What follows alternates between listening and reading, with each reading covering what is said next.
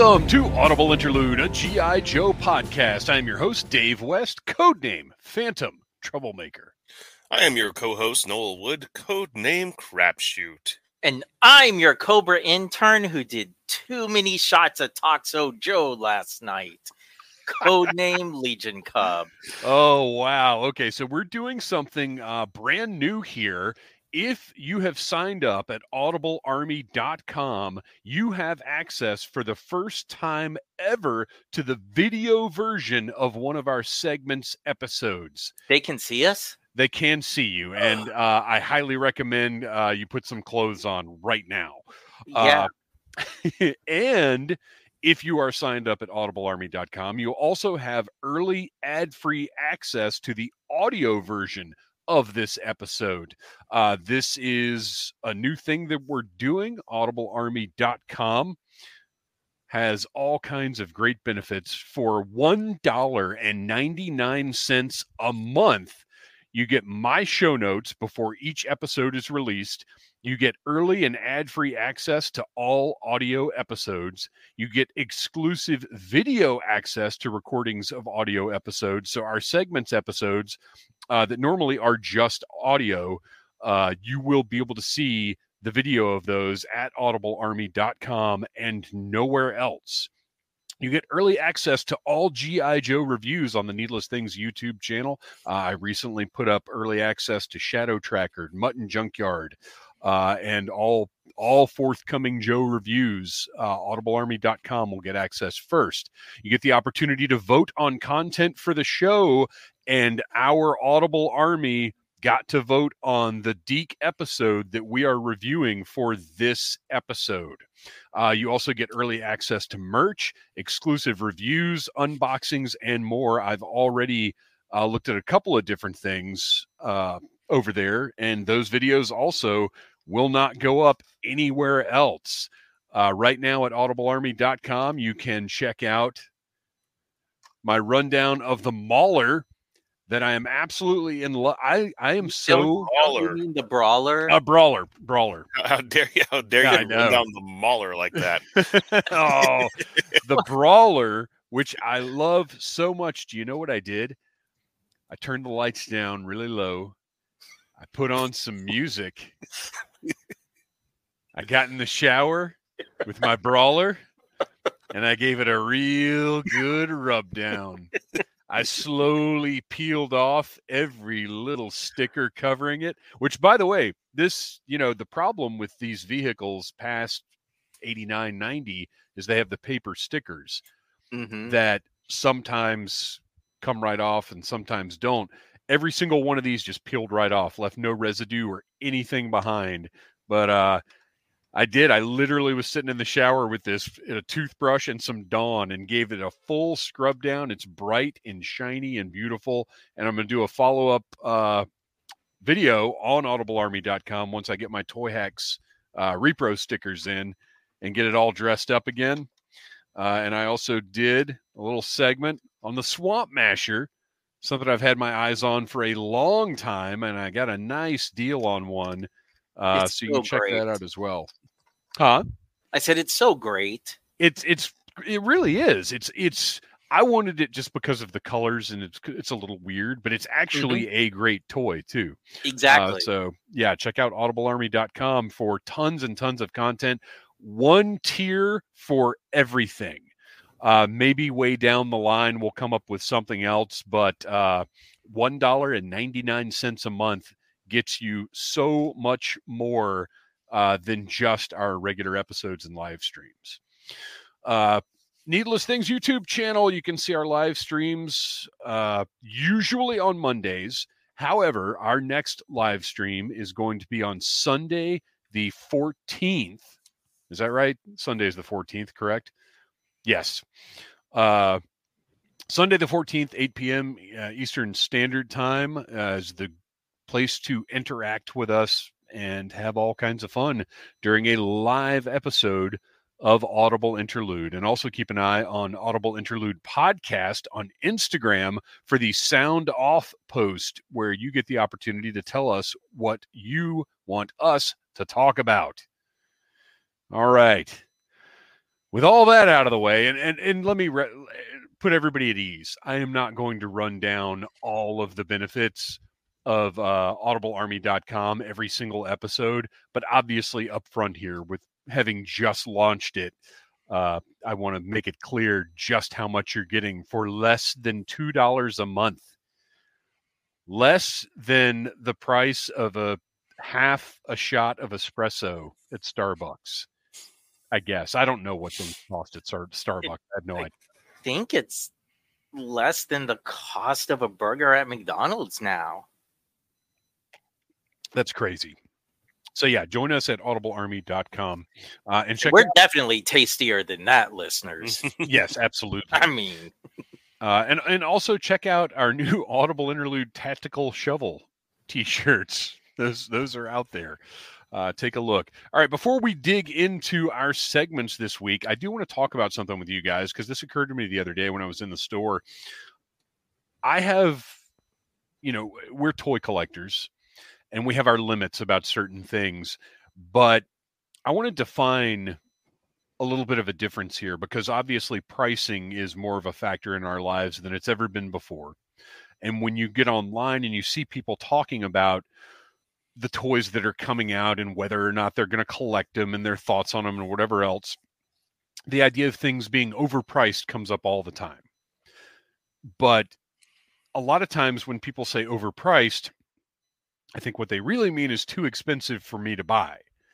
And those are, to me, those are two different things. Overpriced would be, here's a figure of DC Comics the Spectre that includes a Build-A-Figure piece, and it's $40. That, to me, is overpriced. The price on that should be $25, maybe $30, depending on the tooling, the quality, your perceived value. But $40 for that, to me, is just straight up overpriced. Whereas looking at, I'm trying to think of an example of too expensive. Something where I see the value of it and I agree about the price. But the Cat Slayer. The His Tank. The His Tank wasn't expensive for me. The Cat Slayer, though, is a good example. Oh, true. The Cat Slayer, I agreed with the price. It seemed fair, but it was just too expensive for me. So those are two different things to me. Are you guys kind of on the same page with that, or do you have any variances, wiggle room in between? Yeah, I can kind of see there is a fine line in between those things. Now, as somebody who's been collecting Lego for a long time, there's definitely a more measurable scale with that, because Sure. you can base it on the number of elements, and like there's certain things that, for instance, there's like a new Avengers jet that just came out that costs like $89.99 and it's got 400 pieces, and I'm like, that's too expensive.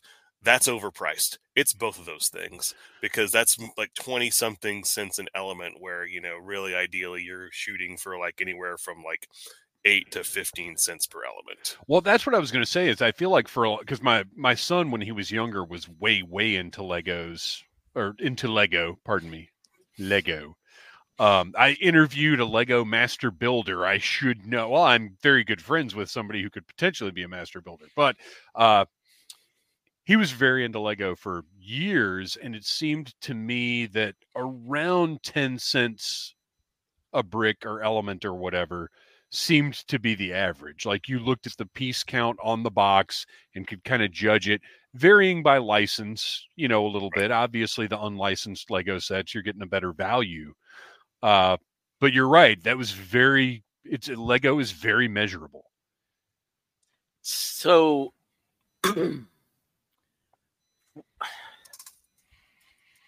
I agree with you. It is absolutely two separate things.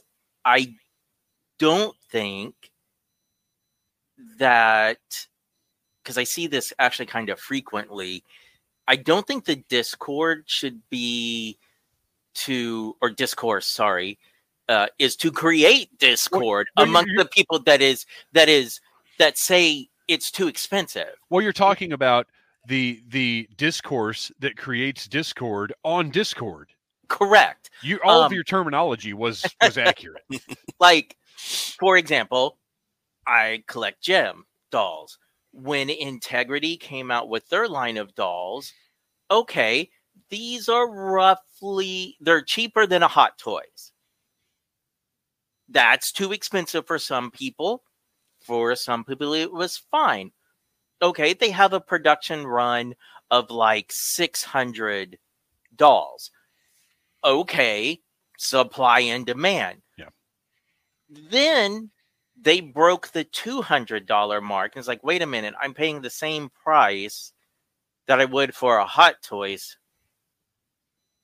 I'm not seeing the value again, because what you're getting with that does not equal what you would get with a Hot Toys figure. Using Joe as an example, Mutt and Junkyard, absolutely worth the deluxe price. Yes. I can 100% also sympathize with people that have to be incredibly picky and choosy, because even a deluxe figure can be too expensive for certain people. Anything can be too expensive. If you're budgeting, or you just have very specific standards for what you'll spend, Mutt and Junkyard could be too expensive. Like it's all personal value judgments until you get to overpriced. And when you're talking about overpriced, you're talking again, like with Lego, about something that is quantifiable. Right. So ignoring the whole Ross thing, I felt like the Viper 3-pack was overpriced, because when you looked at the cost of the extra weapons and elements, to me, that did not equal that value. Yeah, because it's $15 extra on top of what the 3 figures would have been if they were sold. Correct. And actually, were they even 25 at that point, or were they still $22.99 as the I want to say they were 23. $23 a time. So I could be wrong, but I think you're right. If that's the case, then that's like $21 worth of blast effects. Which do you think they were still no? Because the Bat and the Alley Viper were the last figures that were released at a $19.99 MSRP, and they very quickly moved up to the next price, which would have been, and like that came out after those. Yeah, and they weren't $22.99 for very long. It was probably about a 6 to 8 month window that was a brief price point before they went up to 25. But yeah, overpriced is and you're right, that Viper 3-pack was, I agree that was overpriced, but overpriced brings in things, people look at Super 7 Ultimates and say they're overpriced. Well, they're not, because you have to consider the production, the MOQ on those, like everything that goes into they're a different product from classified figures. They just are. Now, if you feel they're too expensive, that's totally fine. That's understandable, but you can't call them overpriced, because they with all different factors go into those. So that's just across the board. You just have to look at things like that and take it all into account. There's some lines that I look at, like when I look at like Masterpiece Transformers, I don't think any of them are overpriced, because so much engineering goes into them. They're really high quality toys, but that's also not something I'm going to go out and buy every one of. Right. I have a handful of them. I don't see a lot of people that are just going to go out there and buy and be completists on those masterpieces. They're special. You buy the ones that you really, really want. You're going to spend a little extra money on them. But yeah, they're too expensive to be in the regular habit of buying, but I don't think that they're... Or that's all you collect. Right. Yeah. Right. Which I admire the heck out of people like our pal Bo Brown, who only collects Masters of the Universe. That's it. There you go. And that's, I said, that's willpower. Yes, it is. Because I know there's some other things he would love to dabble in, but he is very disciplined with his collecting. Well, that was just a little conversation that I wanted to have to kick the show off, since we're going to be doing this is later than normal for anybody who's interested in audiblearmy.com. Normally, we do record on Monday nights, whether it's a live stream or our segments episode. But Noel here is soldiering through a brutal case of COVID. No, he's soldiering through a brutal case of cesspool. That's like true. He knew what we were going to do this week and was like, you know what? He was trying to weasel out dedicated. Of it. No, he was trying to weasel out of it, and I said, "Oh no, we'll just reschedule, buddy." And he was like, "Darn it!" I know what was going on. So, with all that being said, we got a lot of stuff to cover. So let's get to it.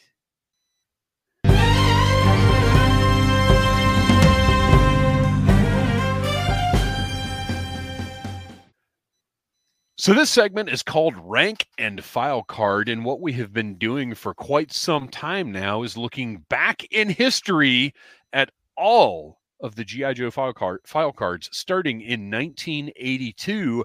And an element we added, a little savory spice we've been sprinkling on those file cards, is input from my dad, retired lieutenant colonel in the Army.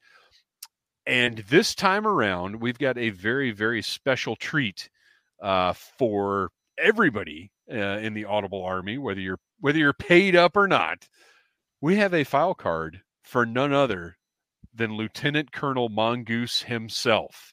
I collaborated with my dad on this because I really wanted to have a file card for him. I am hoping we can get a print copy of some kind produced pretty soon here. I'm having a lot of trouble finding somebody who can do G.I. Joe style art of any kind, whether it be Sunbow or card art or whatever. I'm having a little challenge hooking up with anybody. So if you know someone, whichever, honestly, Sunbow would be my preference, even though that's not what's on the file cards. I would like to have that as the aesthetic for the show. So if you know anybody, hook us up. So anyway, here we go. This is the official file card for Codename Mongoose. File name Classified. Alias TJ Jackson. Serial number Classified. Primary military specialty, 12Z engineer officer. And I have to tell you, so what we're going to do is we're running down the file card this episode, and then I'm actually going to get with my dad and talk about the file card with him, and we're going to produce that as a special bonus segment on audiblearmy.com. So stay tuned for that. Because I got to tell you, I need some specificity about 12Z engineer officer. Secondary military specialty, classified. He's a man of mystery. Birthplace, Savannah, Georgia. Grade 05, lieutenant colonel. Biography, civilian education, BSCE, North Carolina State University. MSTM, Mercer University. Postgraduate studies at Georgia Tech, Emory University, Northwestern University, and Harvard. And I will tell you right now, this is all factual. Military education, Engineer Officer Basic Course, Engineer Officer Advanced Course, Command and General Staff College Honor Graduate. Engineer Platoon Leader, Combat, Engineer Company Commander, Battalion S2, Brigade Assistant S3, Assistant Deputy Division Chief. Mongoose developed anti-terrorist training to protect petroleum infrastructure, experience in all phases of petroleum exploration, production, refining, and distribution. Quote from G.I. Joe General about Mongoose: invaluable expert in petroleum logistics and anti-terrorist training. So obviously, a lot of that is pretty intense. I was told, there are a lot of details that cannot be shared. A lot had to be left out of that. But this is as thorough as he could get about his career and his specialties. And it blew me away because, as you know, as a little kid growing up with him, it was literally like, ooh, he would come home in the uniform, and like I saw the pictures, and he would, not go into great detail about Vietnam, but had some stories to share, had some pictures. So this is a very interesting starting point for what I think is going to be a really good interview. So I've got to get the lieutenant colonel scheduled and sit down with him, and we're going to have a conversation about as much as he can talk about, which is going to be interesting because he just turned 79, and he's a talker. So, well, as I mentioned with the story about the how mortars, not mortars, bazookas were not really a thing. The version that I shared here was maybe a couple of minutes. The version that he told me was well over half an hour. So, but we're going to get him on, and we're going to get into a little more detail. So based off of the other file cards that we have looked at so far, I don't know what questions you can ask to get this answer, but I feel like your dad is secretly a ninja.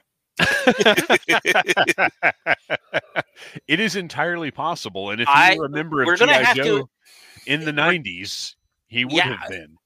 We're going to need some entrapment because I've not heard that much classified since Snake Eyes. I'll tell you what, we'll do the interview in person, and I'll throw a rock at his head and see if he catches it. Well, that'll be proof of his ninja skills. And I'll tell you right now, at the ripe old age of 79, he would catch it, and then he would beat me with it. Uh-huh. So yeah, that is the official Mongoose file card, hopefully to be a fully published art, accompanied by art form very soon. We'll see if we can get into that. And we still have file cards for us that a listener wrote a long time ago that, like this one, I'm waiting to find the right artist to produce. Oh. Because I want these to look right. I'm not going to put out nothing, and I'm not casting well, I guess I am casting aspersions. I'm not naming names. Nothing bothers me more than seeing a podcast or a pursuit or any kind of content that I enjoy that is using some janky art. That drives me crazy. I see that and I'm like, no, you're better than that. Just don't have art until you find the person that can do the art you deserve. Drives me nuts. Why couldn't have Snake Eyes bloodline have followed your creed? Oh no. Oh man. Yes, it's never going away. Our review of only the first issue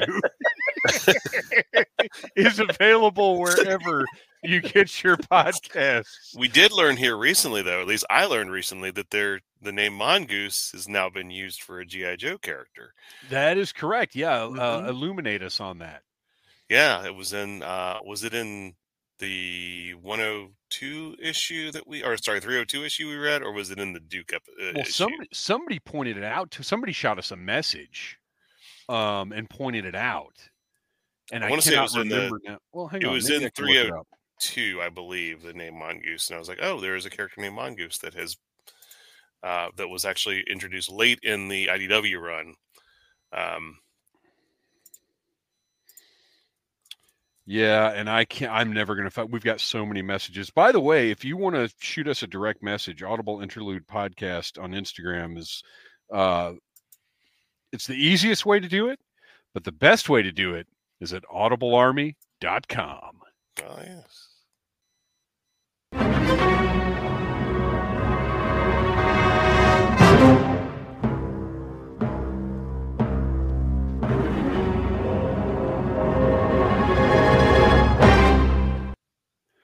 So we went to the Audible Army at audiblearmy.com and we asked them, Audible Army, which Deke episode should we review? And the episode that they chose for us in their infinite wisdom was Infested Island, which I don't know. Well, we'll just get right into it. It was written by Martha Morin, directed by John Grusd. Grusd? How would you guys pronounce that? Grusd. Charday. Yes. John Charday, who directed every episode of this season. The original air date was October 28th, 1991. So in 1991, I was 3 years past paying any attention to G.I. Joe at all. Batman the Animated Series was not yet a thing. X-Men the Animated Series was not yet a thing. Toxic Crusaders hadn't even debuted yet. That's right. Which is surprising considering like our subject matter here. Yeah. So in 91, I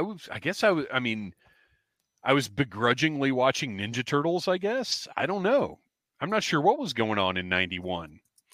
Ninja Turtles definitely would have been on. Yeah.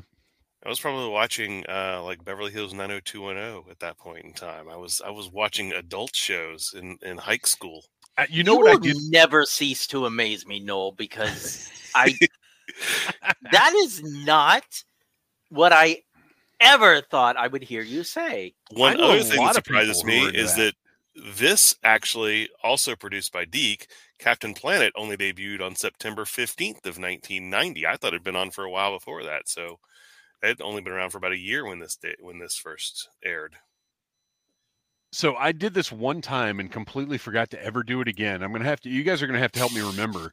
One of the reviews we did, I actually looked up pop culture of the year that the episode happened, and then I have never done it since. So I'm gonna have to do that again, but we can't do it this time because there's so much to talk about with this 1991 episode of G.I. Joe, which, as you see if you're watching the video version, the lovely title card that we got for this episode, which, by the way, something I hadn't noticed in the previous Deke episodes we reviewed, Deke has cold opens. Yes.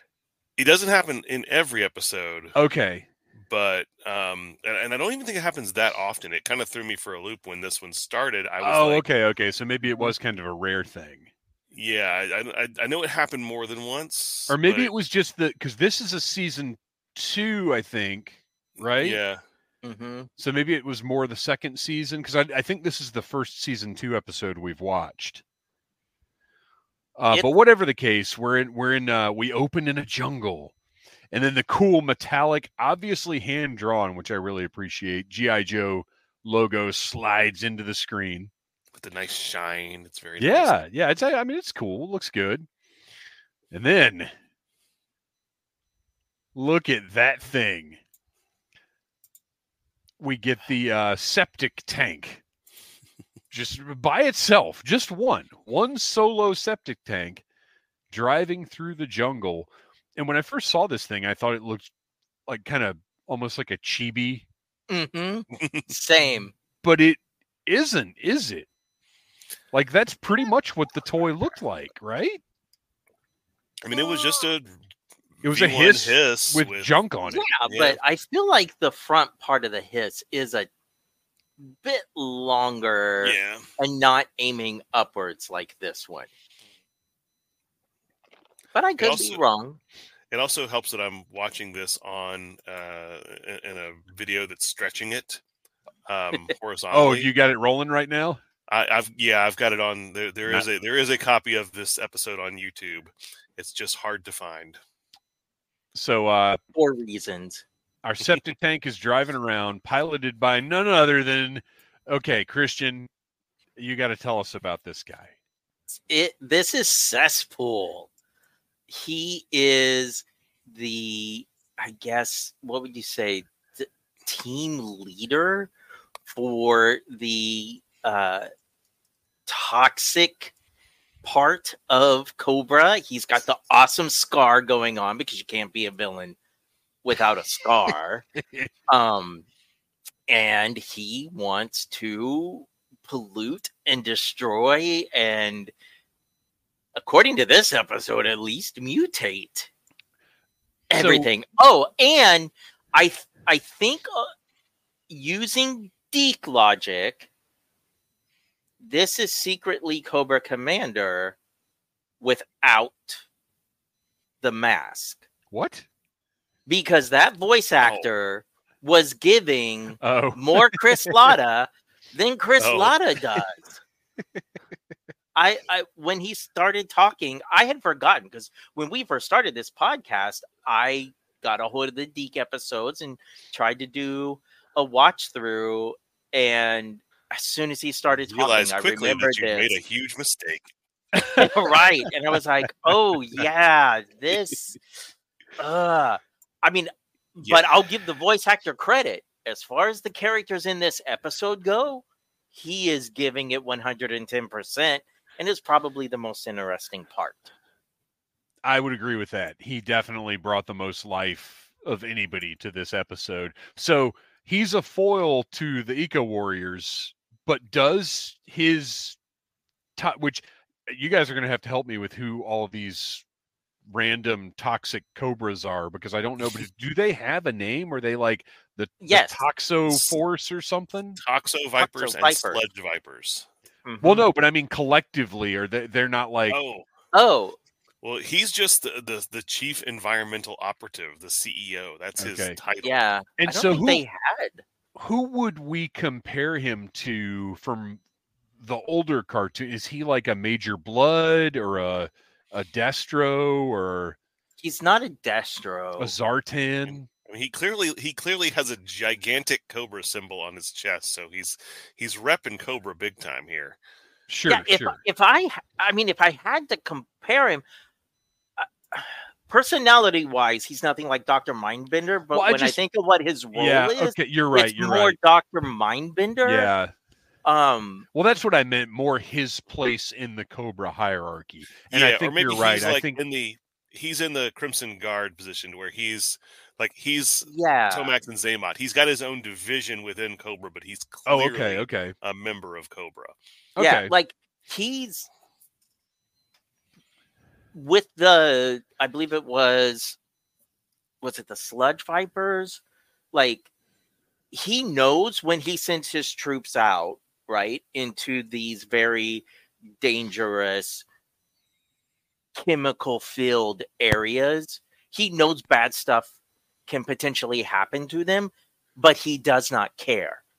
Like, everyone is expendable, and he's not above experimenting on his own troops in order to produce results. Okay. So that's why I was thinking Dr. Mindbender. But yep. So he's driving through the forest, and of course no Cobra can wander around unchecked, because look who's here. Ladies and gentlemen, the Brawler. Can you believe that? And this was in no way planned on my part. Like, I had no idea. When this thing showed up, I stood up and said, no way. I cannot believe the Brawler that's Flint, right? Well, in name, yes. Yeah. Well, yeah, right. Don't know who decided to give him that voice. Yeah, okay. Flint sounds so weird and disinterested. That's my problem with a lot of this episode, actually. Once again, as we've experienced from most of the Deke, there's a nugget of a good episode in here. Yes. And when I look at the voice acting that this director got out of the Cobra side, and then you hear the Joe side, and they're just talking like this. Oh, they don't all just talk like that, though. But we'll get to that. But yeah, Flint, he puts me to sleep. So our introduction to Flint's, and I think the guy might have been trying to do sort of a Clint Eastwoody thing. But our introduction to Flint is Toxo Sludge. What a lousy way to start the day. And my phone auto-corrected this note to Taco Sludge, which is as timely as the Brawler, because I did, for the first time in years, I ate Taco Bell the night before I watched this. Oh. And there was absolutely Taco Sludge involved later on in the night. Yeah. So Toxo Sludge just getting shot all over the place, gets shot at the Brawler, disables the Brawler, which is actually kind of made me sad. I was like, oh, because I thought the Brawler was going to show up and like take care of business, and then Cesspool just squirts some Toxo Sludge on it, and it's out of commission, which was kind of pathetic. But they can only afford to have one vehicle attack at a time. Well, that seems to be the case here. There are no, unlike Sunbow, there are no like armies of vehicles. No, here. And it's kind of weird because if you watch like the CGI cartoons that came out in the mid '90s, there was a limit to how many characters you could see on screen at one time. Right. That was a technological limitation. This is still cell animated, so there's no limitation. They were just being really cheap. Lazy. So the Toxo Sludge that's being thrown all over the place mutates a grasshopper. The grasshopper is, of course, furious about this and throws the whole septic tank entirely off a cliff. And since this is G.I. Joe, Cesspool, of course, manages to grab a branch on the way down. We don't know how he survives because that's the last time we see him until the opening credits roll. Right, we just see him hanging on the branch. But also, this is the first of the septic tanks that's destroyed in this episode. I'm just telling you, this episode was not a very good commercial for the septic tank. No, or the Brawler. Because right. Here's the Brawler with just in Flint, just looking, even though he has a mask on, which doesn't cover his neck. Yeah, right. For some strange reason. That's fine because later on we see just how useful the mask is. But Flint, who you can tell is morose, even though he has a mask on. And I like how the toxic sludge is like the whatever we need it to be at this moment, because when it attacks the Brawler, it's like eating away at the metal, but it doesn't eat away at the bug. It just mutates it. Or at Joe's.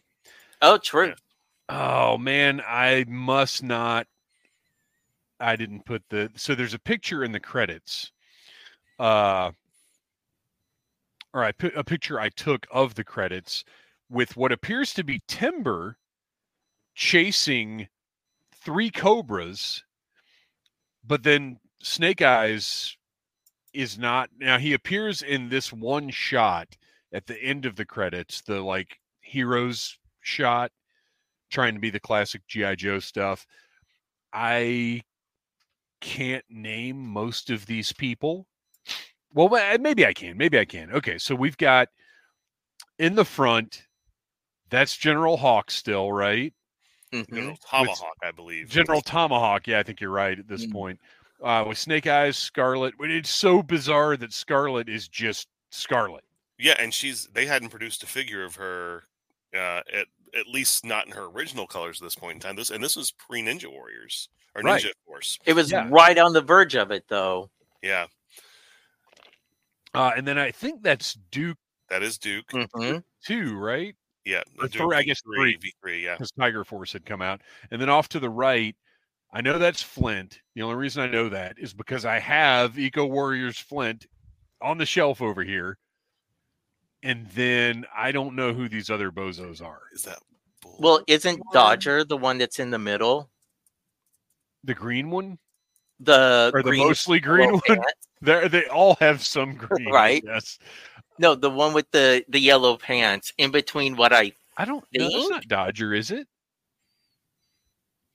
I don't know.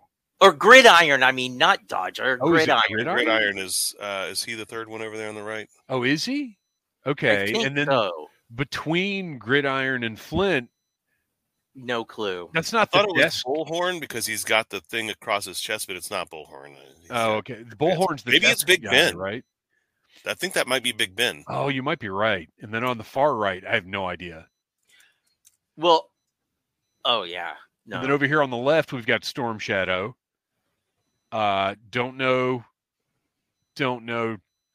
Is that Clean Sweep from the episode, or is that something? No, that's the guy in the white pants, right? The guy in the white pants is one of the Oh, is that Shebang? Ninja.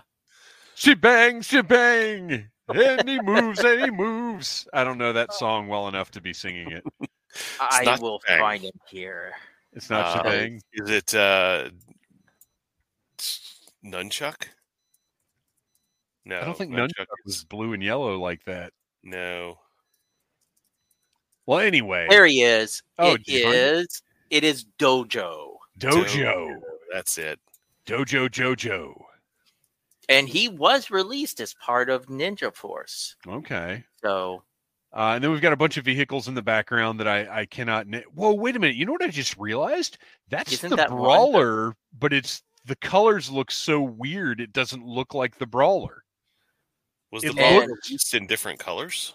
No, I think it's just that this picture is so poor. Because if you look at the Brawler on eBay, it looks like they're like 5 different versions of it. But it's just that the lighting in every picture is different and makes the colors look different.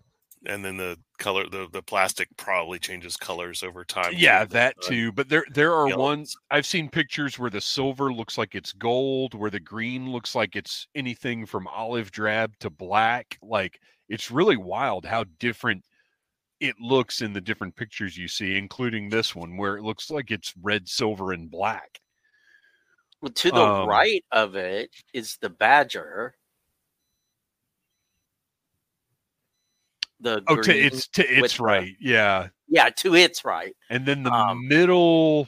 I know I've seen that thing. Yeah, I just don't. I can't think what it's called. And then is that Fortress America over there on the other side? The green thing, or Fort America, or whatever it's called.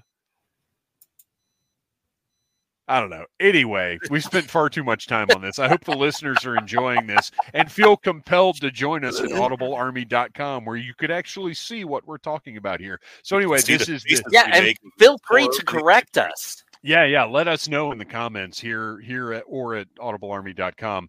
But regardless, this is a colorful, eye-catching hero title screen. I do just wish there was a little clearer. I would love to see a clearer image of this. So then we move into the Eco Warriors base, which is separate from the G.I. Joe base.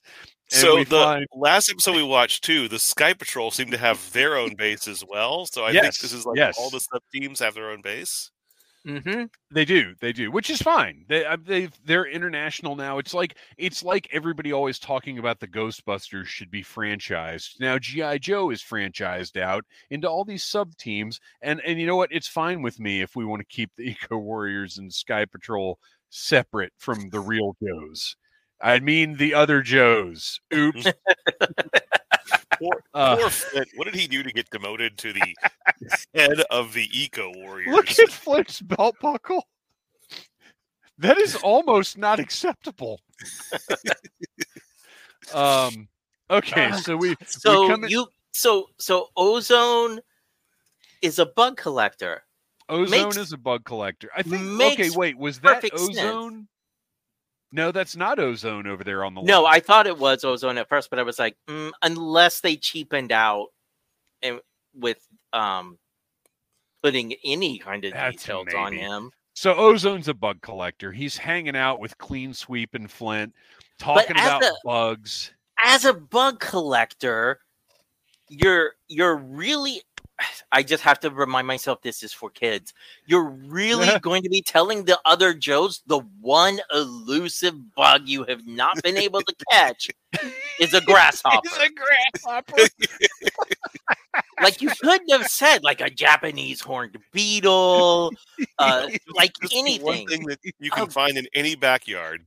A like this is why they have a separate base, because the rest of the Joes, as much as I love Ozone, look at them with a side eye going, okay. So in the middle of this fascinating conversation about how this doofus can't catch a grasshopper, Cesspool just calls him up. What? What's up, G.I. Joes? I've got a new weapon. Okay.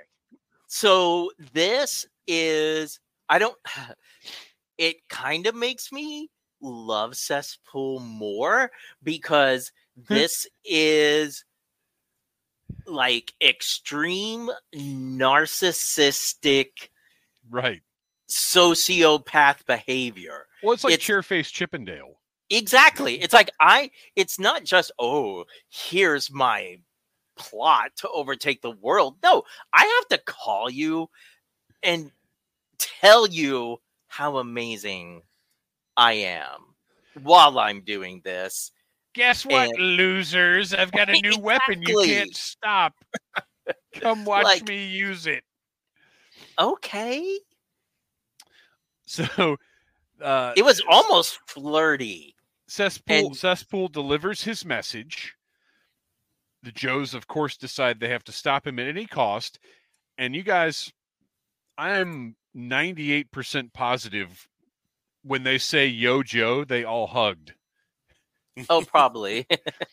There's a shot. It's all three of them, and I should have taken a picture of this one too.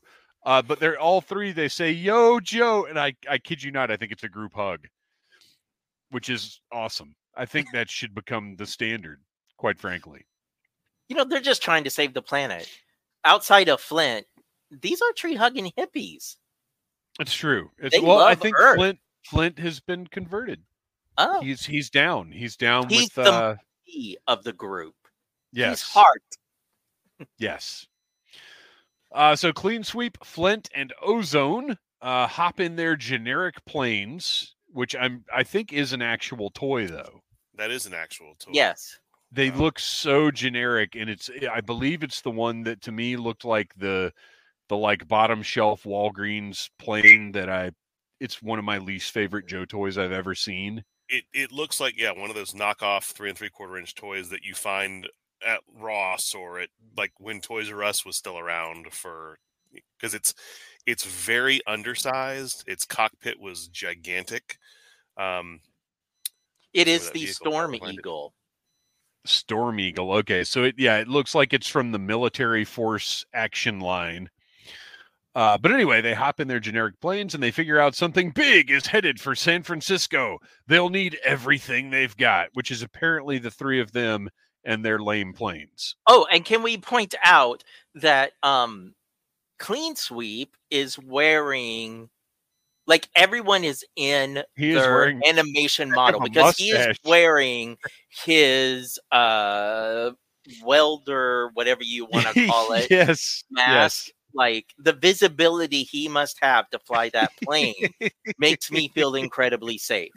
Also, Duke wearing his mask and exhibiting, I guess, signs of telepathy, because since you cannot see his face, did you guys notice every time when he talks, he has to put his hand to his head?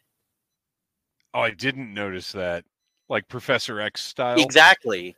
Like, I'm just going to fly the plane with one hand so I can be like, hey, Ozone, veer left and shoot a missile. Oh, that's tremendous.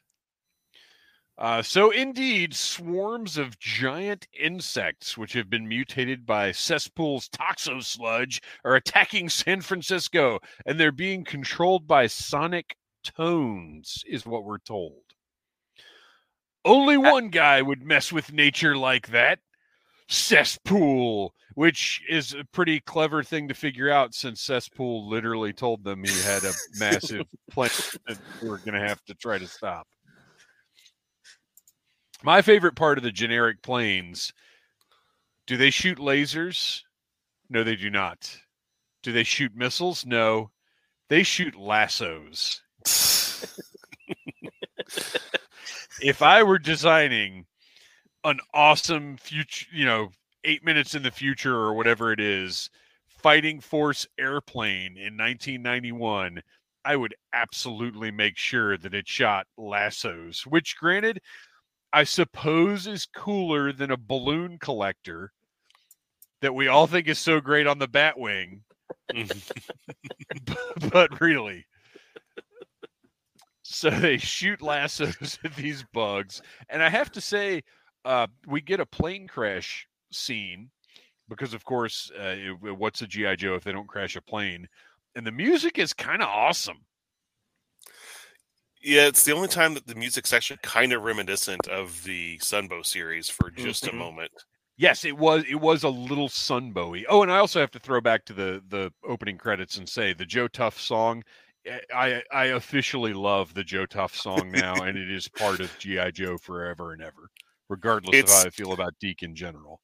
It's almost like inevitable that G.I. Joe's theme song had to sound like that once the 90s started. Yes.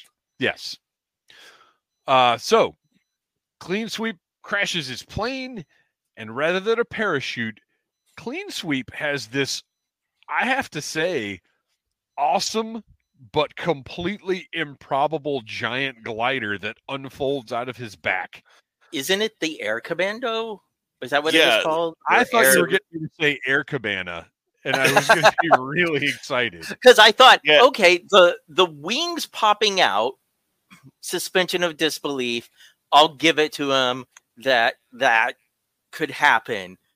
But Batman does it all the time. The piece on the back that comes out as the perfect circle to make him aerodynamic. I mean, if the Falcon's giant wings can come out of that little tiny backpack, then these guys can do the same thing. I was like, they're definitely trying to sell those Air Commander vehicles. Because they get a lot. It's a good way. It's a good way to incorporate them in. Those came with their own pilot figures, though, didn't they? Those weren't just standard issue for like Clean Sweep didn't have one of those. No, and one of them's name was Skymate. My next note, no, 2 notes down, we're going to talk about Skymate. So Clean Sweep in his cool glider gliding all over San Francisco, and then of course a bug spits acid at the glider. As we'll find out throughout the rest of the episode, these bugs all just spit acid all over the place. And everybody's plane gets shot down by acid, and they all have these backpack gliders. So Noel, you're right. Hasbro was going hard on buy the Air Commandos. Is that what you said? Yeah. This is, as our listeners may know, this point in Joe history is a bit of a weak spot for me.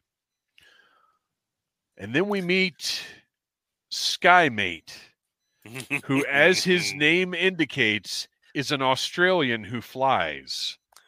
Wait, did we encounter the Golden Gate Bridge yet? Is that that's before Skymate, isn't it? It's when you first see Cesspool setting up everything.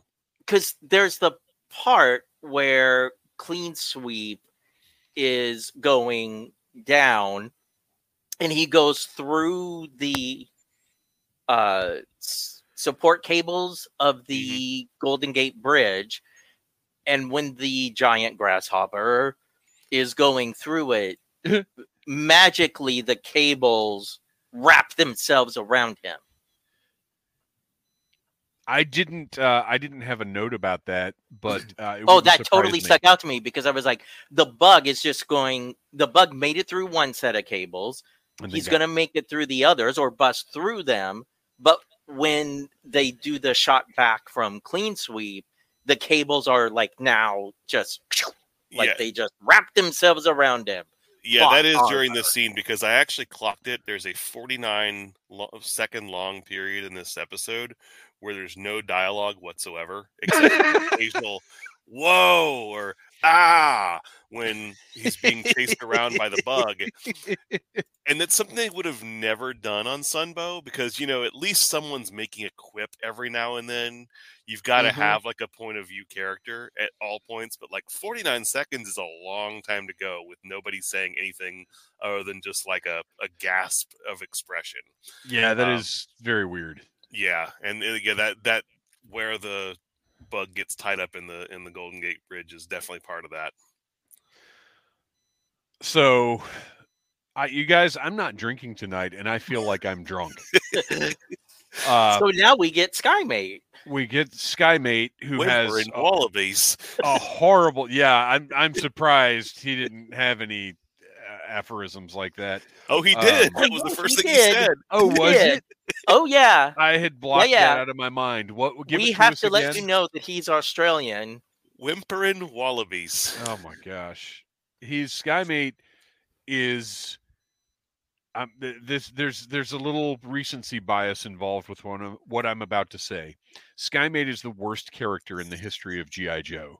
Weren't we saying that about a character from the Sky Patrol in the last episode we reviewed? I'm sure we were, just but keep getting worse. Yeah, the Skymate is horrible. So let's move on for a moment and talk about how there are 2 random children that are just alone on a rooftop for some reason, and the Retaliator drops down and they grab onto its rescue claw, completely safe, no problems with this whatsoever, and fly away. I mean, although I guess given the option of being eaten by or spit acid at by a giant bug and grabbing a ride on the Retaliator hook, I guess I would choose the dangerous Retaliator ride. Not that the bug could not have spit acid on that claw. Well, right. You would have fallen. Well, as you might have noticed, these bugs flew into San Francisco. They didn't take taxis into town. True. So why in the world didn't it just continue after them off of this roof? Or, as grasshoppers are wont to do, leap after it. Well, maybe being mutated has increased their intelligence somewhat, and it is having the same WTF moment that we are. Like, kids, what are you doing? That is not safe. That is an OSHA violation waiting to happen. Just let me kill you on the roof. It would be quick and painless. So the bugs have overtaken the city. G.I. Joe has been routed, aside from being able, they could rescue 6 civilians. But other than that, San Francisco is completely overrun. So, of course, the mayor of San Francisco has no choice but to just surrender the entire city to Cesspool. And I suppose that just makes him the mayor of San Francisco now. I guess this is an alternate universe where the National Guard does not exist. So the National Guard does not exist, and mayoral races are won via giant mutated bugs. Whoever has the most giant acid-spitting bugs wins. And clearly, G.I. Joe at this point only has 3 members they're willing to send into town to help out. Yes, and all of their generic lasso shooting airplanes have been melted by bug acid. So Cesspool calls a meeting of all of the people of San Francisco, all 27 of them. I mean, it's not that big of a city, right? And tells them, just sit tight here while I go take over the rest of the world. So tell me, who are these troopers with Cesspool at his big press conference that he called in 5 minutes? So much like they often do in Deke, they treat troopers like they're a single character, because it appears there's one Toxo Viper and one Sludge Viper with All him. right, which of these is which? The purple and green is the Sludge Viper. I need one of those. The one that's mostly the yellowish color is the Sludge Viper. Oh, is it? The Viper is is one it? that's darker. Okay. But they all coordinate very well. Oh, wait, I didn't because even I just remember the one with the green and purple, because obviously my younger brother had all of these. And the one in the green and the yellow, his water shooting weapon was this huge underarm cannon thing. So I've got a Toxo Viper. I didn't realize that's what that was, because his helmet is not really well represented here. Yeah, they didn't. Or maybe he's not wearing it.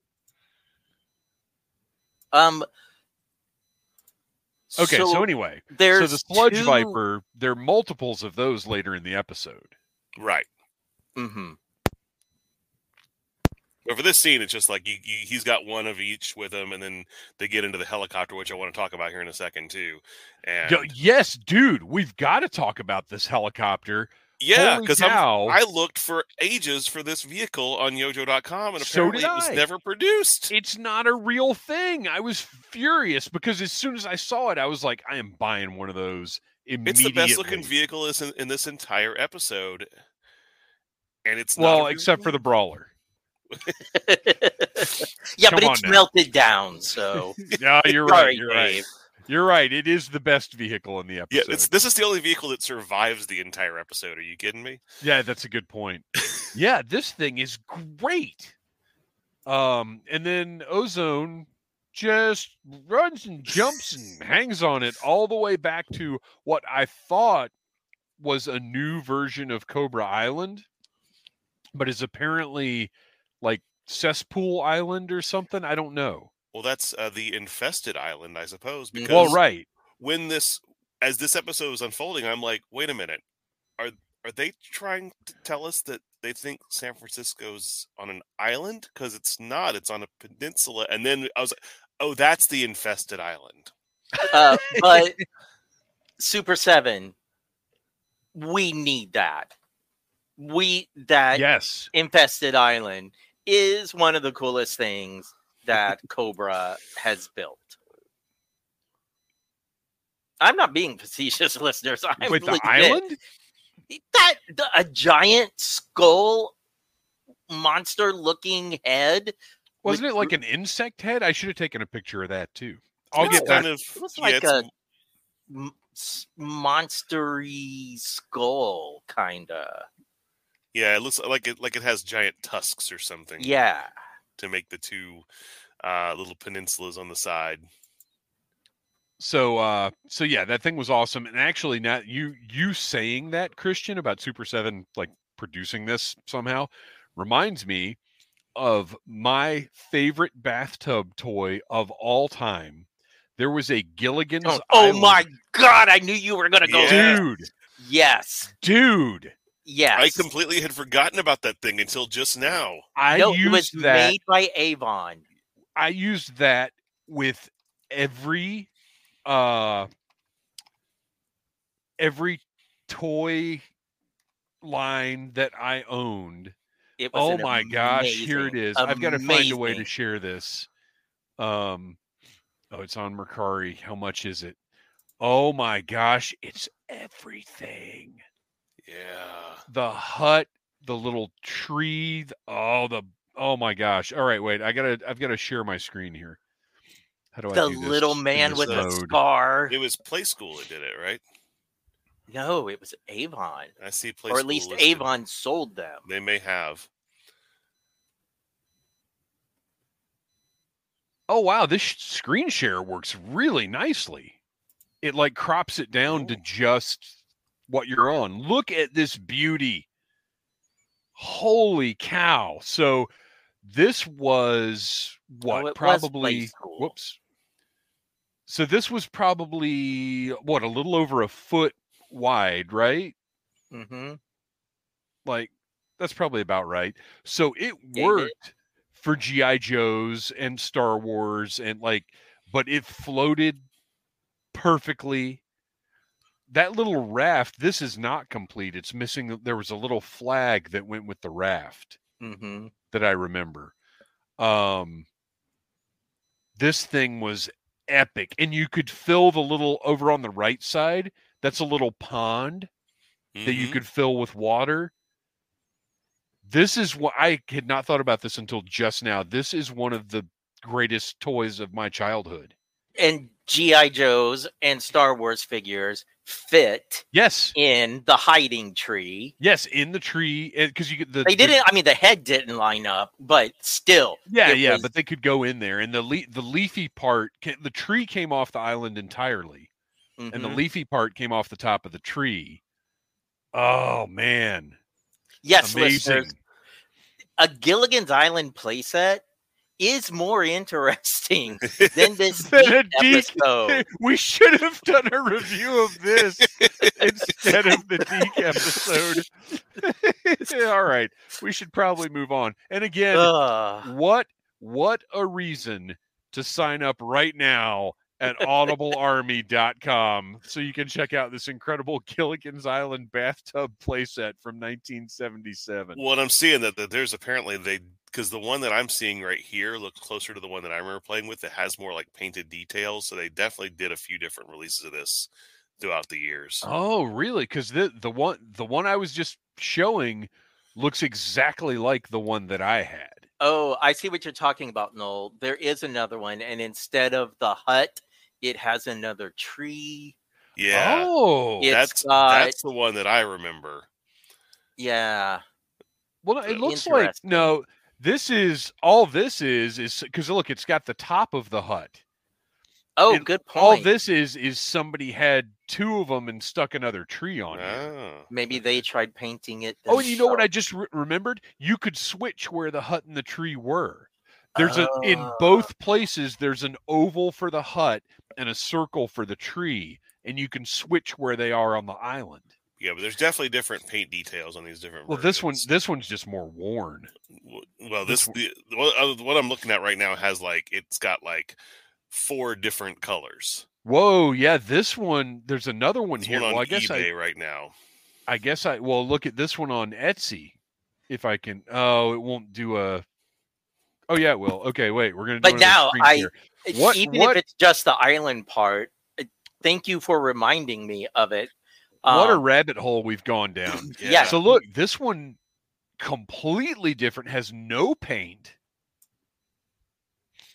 Oh, that's the anchor and the flag. And this one is I don't think we can zoom in. Oh, we can zoom in. So see that little anchor with the flag on the raft is what I was thinking of. But look, this one has no paint. It's completely different. And I just sent one to you that this is the way I remember it looking, where it's got more painted details.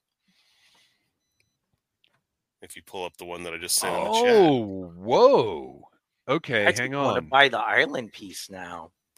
Yeah, I want to find. Well, this is 52, but I wouldn't want this one though because this is not the one that I had. Hang right. On. Well, this also is also missing the other accessories, but I do very distinctly remember playing with this. Like my friend, really yeah. Mine did not have the sand colors on it. Mine just had the brown, and that starfish was not brown on mine. And no one wants a brown starfish. You're right about that, pal. Let's move on. All right. So what a detour. So Ozone has now held on for dear life and got himself into the infested island. Ozone may be the dumbest member of the G.I. Joe team, we are learning. And that's saying something. No. Yes, on the G.I. Joe team. I think the grasshopper that is in that cage is the dumbest animal to ever exist in the G.I. Joe universe. Because, listeners, it's a normal-sized grasshopper in a cage meant for the giant bugs. So the gaps between the poles are like 2 feet wide, and this grasshopper is just like, no. Oh, I'm just riding down into some toxic sludge. I'm not going to jump out. It has no reason to think there's a problem. It's just hanging out, grasshoppering around in this big structure. Before we get to the island, however, as they're on this helicopter approaching, Cesspool calls up Cobra Commander to gloat that he has taken over San Francisco. What was that again? San Francisco, Oh my gosh. Hero 6. San Francisco now. So you get a Chris Latta cameo, and every time Chris Latta shows up in one of these episodes, it feels like it is from another dimension. The quality of voice acting in comparison, and yes, the go to Cesspool is fine for Deke, but in comparison to everything else here, he just blows them all away. Yeah. And I love the fact that Cobra Commander is just like, you took over one city? Right. Why don't you call me when you take over a whole country? Well, and I do like, though, that we got the scene of Cesspool directly reporting to Cobra Commander. he does seem like a step up from Naugahyde as far as effective lackeys go. So Ozone makes his way into the infested island headquarters and encounters these are the sludge vipers. Yes. And they're sludge cannons, which they shoot at Ozone. And they talk like robots for some reason. I didn't quite understand that. Yeah. So Ozone, of course, is in this headquarters by himself. He is not talking on a radio, but he has to exclaim out loud what he's viewing, right, tipping off these three immediately. So they of course respond by calling him GI Jerk and Eco Wimp. And then Ozone gets sprayed into Toxo Sludge, and something horrible happens. And then the Eco Warriors, back in their Eco base, receive a Class 1 Eco Alert.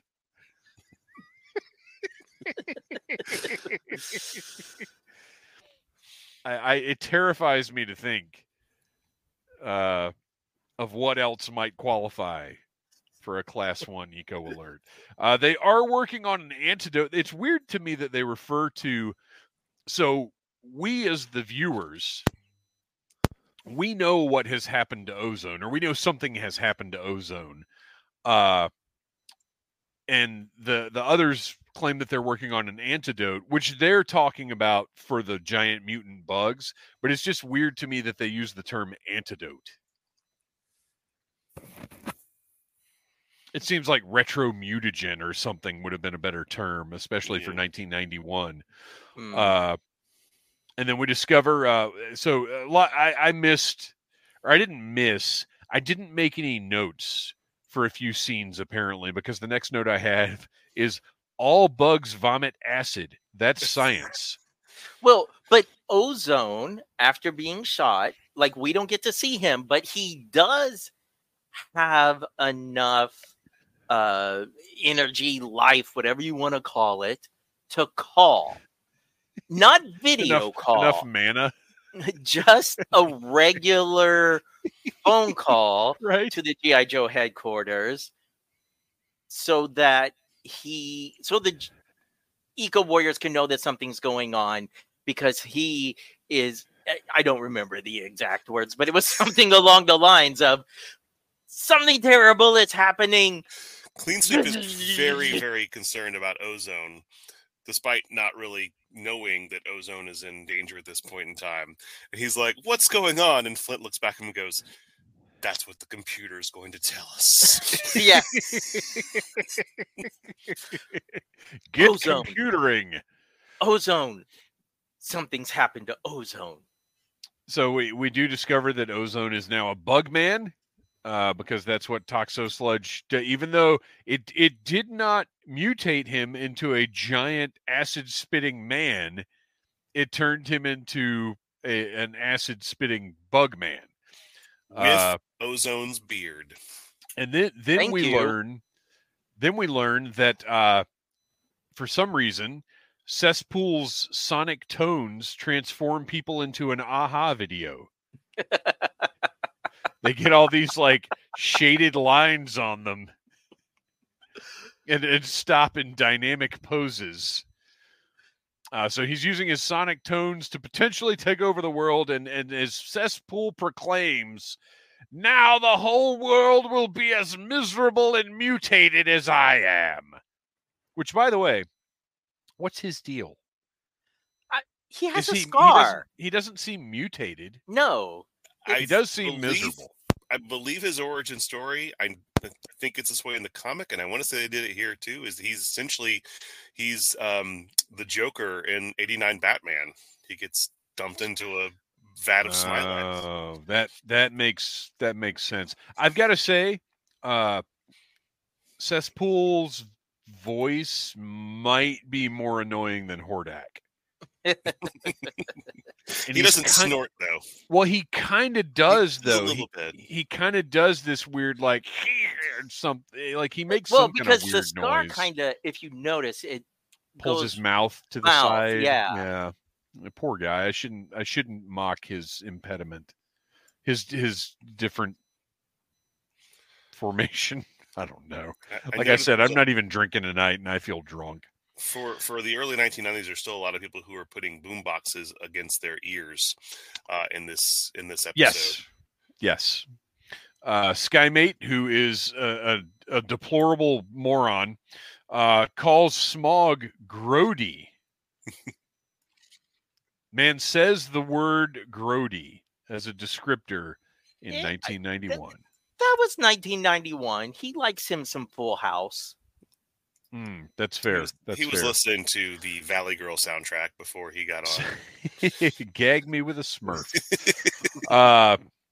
So the Eco Warriors arrive at the infested island and are breaking in. And hey, Eco Warriors, dum-dums, you have personal protective equipment. Perhaps you should put it on before you blow the door open. Right? Like, you're going to fly the plane wearing your helmet fully down. Right. But when you actually need it... When you actually enter into an unknown environment, masks up, fellas. We got to get the glamour shot in. Wow. Madness. You know, Lady J leaves him and Duke just falls apart. Yeah. Oh, you mean Flint. Yeah. Oh, sorry, Flint. Yeah, I feel like I saw an image of Lady J in like the opening credits or something. Was she blue and yellow? Is that a thing? I think they changed. Yeah, I think they changed her color along with Scarlet's just randomly because there was no new toy to sell at this point. So the Eco Warriors make their way inside, and of course there's a standoff between them and like 3 Cobras because there are just no armies in any of these. And Cesspool now has said twice something about having a nice day. And I got to wonder, did Mick Foley, a younger Mick Foley, was he a big fan? Deke G.I. Joe seems like exactly the weird kind of thing that Mick Foley might enjoy. And I'm going to ask him about it when I meet him in 2 weeks here. I was going to say, if this is the connection that we have to get him on this podcast, yes. Oh, man, if I could, even though it wouldn't make any sense whatsoever, if I can get him to do a little quick soundbite for us, that would be absolutely incredible. All right. Only if you can get him to do it in all of his different personalities. They actually just put out or is shipping soon. It's not going to be here soon enough for me to bring it. But they just did a 3-pack of Cactus Jack, Mankind, and Dude Love. It's pretty amazing. And he is ready to sign it. And my impression is that he's charging for 3 signatures, which he should. He should 3 different ways. All right. Anyway.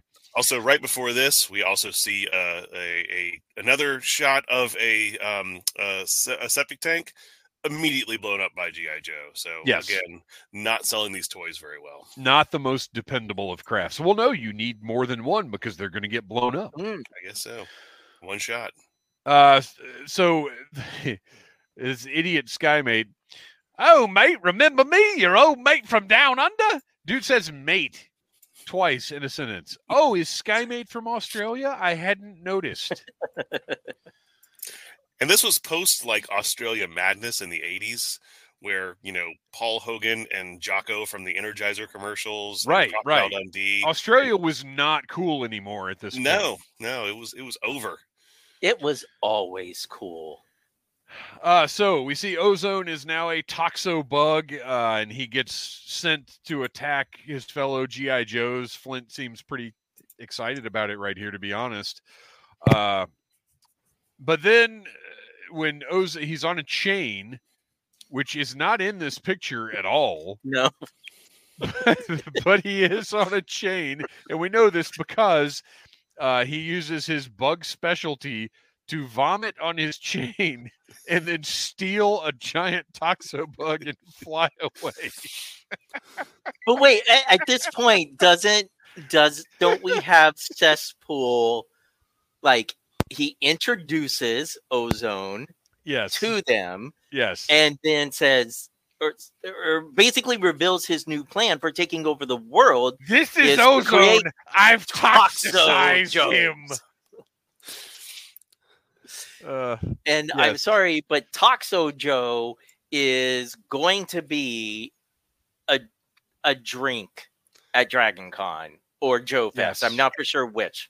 And I noted that every time that Cesspool says Toxo something, it sounds like he's saying talk show. I kept hearing him say talk show bugs. Talk show bugs. That's great. Talk show Joe. It's Sally Jesse Roach. Early 90s, man. Talk shows were a thing. So Ozone is struggling with his bug identity, and then one of the generic planes has replaced its lasso shooter with a spray, sprays him with the antidote, and his boots reappear. And also he turns human. And also, apparently, his claws that were holding on for dear life to that satellite dish, as soon as they turn back into human hands, he's got a lot more grip, surprisingly enough. And then Clean Sweep, as he sprays him, says, "This time the antidote has got to work," which it's the first time, but that's okay. He's not wrong. You only get one shot. They're just sensitive guys. So Cobra Commander is making a poorly timed arrival to Cesspool Island, and Ozone can somehow see from his view on the satellite dish through the opaque canopy of this Cobra copter that it is Cobra Commander. So he knows Cobra Commander's on the way. And then Cobra Commander, this is maybe my favorite bit in the whole thing. Cobra Commander tells Cesspool to expect a sizable bonus in his next paycheck. $5. And this answers a question we've actually brought up on the show before regarding Cobra's compensation plan. Now we know. And Cesspool seems legit delighted about his $5. Mm-hmm. Well, he's salary.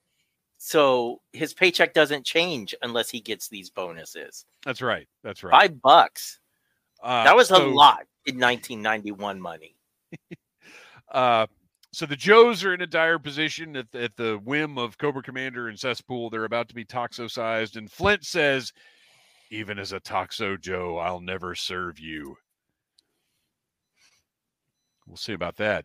But then Ozone, who's back with his boots and his human form, uses the sonic transmitter to summon the Toxo bugs, but they're just regular bugs, which is still horrible, by the way.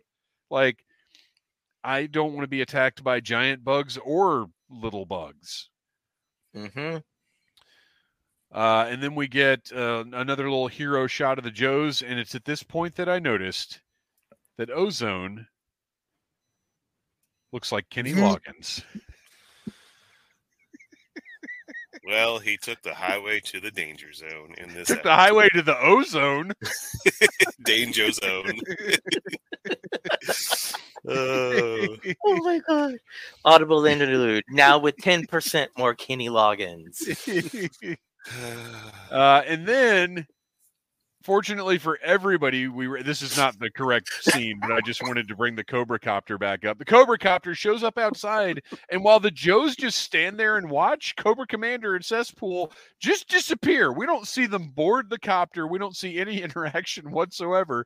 It's a shot of the Cobra Copter, the Joes looking at the Cobra Copter, and then it just flies away, and Cobra Commander and Cesspool are gone. And then back at the Eco Warriors base, Ozone has a moral quandary and decides that he needs to free all of his insects. But little did he know, closing those jars without air holes was not a good idea. All this time, just dead. He's just got a room full of jars of dead bugs because he's an idiot, just like everybody else in this episode. Especially Skymate. He is the worst. And I know the worst part about Skymate is I know one day I'm going to end up buying his figure. You are going to seek out that figure one day. I know it. I'm so disgusted with myself over that fact. You're gonna the other air commandos are gonna fall into your lap, besides the one that has him, and you're gonna have to seek him out. Right. That's what's going to happen. Look, I'll tell you, as has been well documented, Battle Force 2000 was for me kind of my breaking point with G.I. Joe. However, when we were in Louisville last year, they had a complete Battle Force 2000 set for a really good price. And if I had had the funds, I would have bought it. It was all the figures, the complete nonsense fortress thing, all of it. I can't remember what the price was, but I could not believe that it was that price. But I just didn't at the time have the funds to do it. I'm just looking at SkyMate just super quickly on eBay. Yeah. And he does not deserve to be the price that he is. What is he, like $4? No.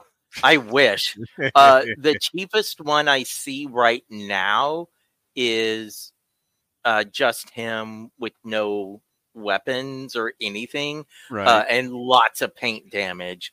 And it's $16.99 or best offer, which the person should pay us to take him all the way up to $229. That's insanity.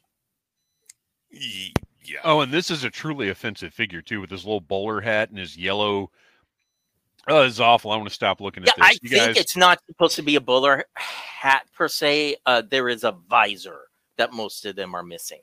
Oh, and the okay. visor I thought it was a bowler hat. I know it. At first, I did too, because I was like, okay, it's sort of Dum Dugan, but then I saw the visor. Oh, okay. Well, that's even worse. Yeah. Mm-hmm. So, final thoughts about Infested Island. My final thought is I cannot wait for the next Deke episode, which will be chosen by the Audible Army on audiblearmy.com. You see what we do for you, Audible Army? You see what we do for you. Right. KB Joe Photographs. Listen, you told us that you were missing the reviews, and I feel like the Deke ones give the listeners what they want. A value. What they deserve. What a value.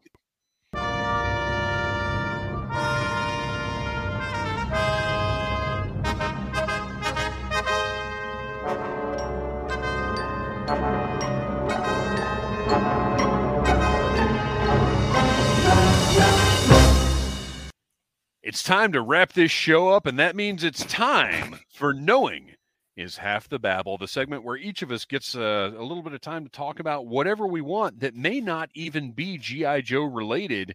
I'm going to kick this one off because it's not a lengthy segment, but it's something I've got to express my fondness for. I am still absolutely loving Hasbro's Kenner Star Wars Retro Collection. These figures delight me to no end. I've done a couple reviews on the Needless Things YouTube channel of a few of the different releases. And to me, it's so exciting to open these up to see how they've executed them, whether they're reproductions of originals or the completely new figures that they've been doing. This last Return of the Jedi 6-pack that just came out is phenomenal. This collection, it just makes me so happy. I love it. And I think I've talked about it a little bit on the show before, but I just wanted to mention it again, that the simple figures that stand with no problem, that sit with no problem, that are the toys of my childhood. I just am loving this collection, and compared to so much other stuff out there, they're very affordable. Yes, they maybe cost a little bit more than I'd like to pay, but for, $11, $12 a pop, I'm very, very happy with this collection. And now we're dipping into Phantom Menace, baby. Let's go. I cannot wait to have a 5 POA Jar Jar Binks up on the shelf. Let's do it. All right. Noel, what is your babble this time around? So this actually would have been a little bit closer to the date, although I did see him post today that it was the anniversary. At least today, as the day we're recording this, it's still a half hour before the end of the day, so technically still the day. But friend of the show, our good buddy Bergie, Word Burglar, 10 years since the release of Rap Viper, which the first time I heard that, and it was close to the release date, if not the day it first dropped, man, I was hooked. I listened to that Welcome to Cobra Island album 100 times within that first couple months. And I was just really surprised that when we got on this podcast that Dave hadn't heard of it at the time. I did not know about it at all until you brought it to my attention. And even once you did, I was like, I don't buy this guy rapping about G.I. Joe. And then I listened to it and yeah, I mean, the just wonderful stuff. I had to go back and just go watch that original video again today. It's amazing. Yeah, it's such just a fun video too. So well directed, and it's just, if you're a G.I. Joe fan and you even remotely like any hip hop music, you just go check it out if you haven't already. All right, Christian, wrap us up. Okay, so mine is a few weeks old now, but a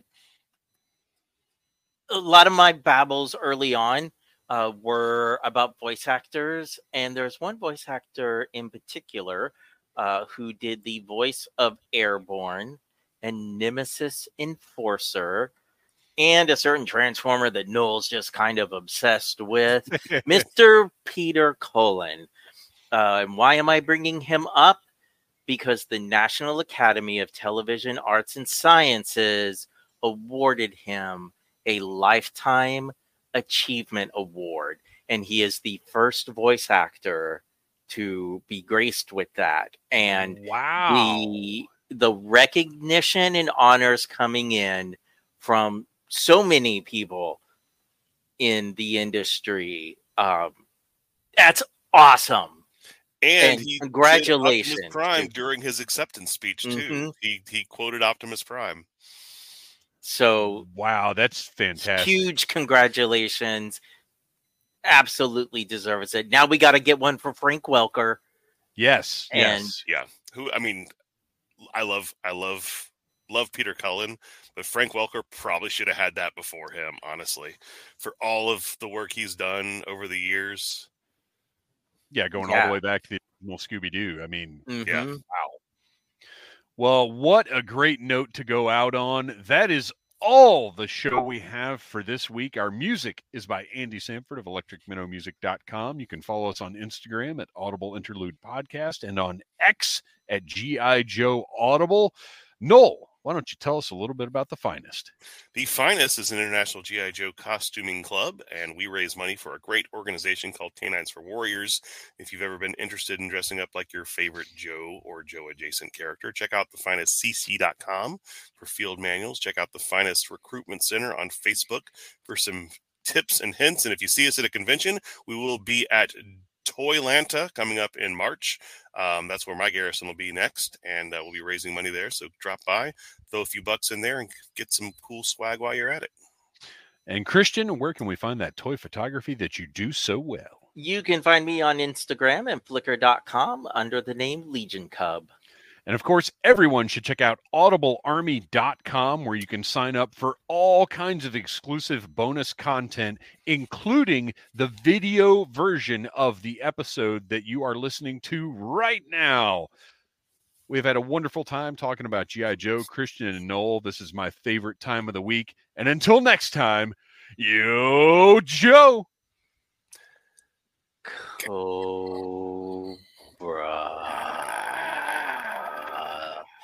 COVID voice. COVID.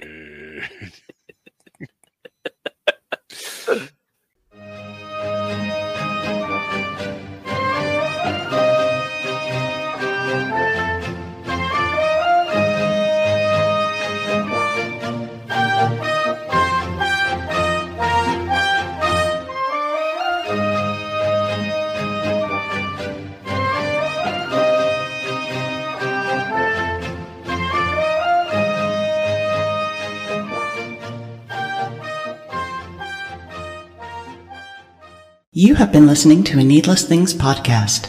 You can follow Needless Things on Facebook, Twitter, Instagram, and at needlessthingspodcast.com. Love you. Mean it. Uh-huh.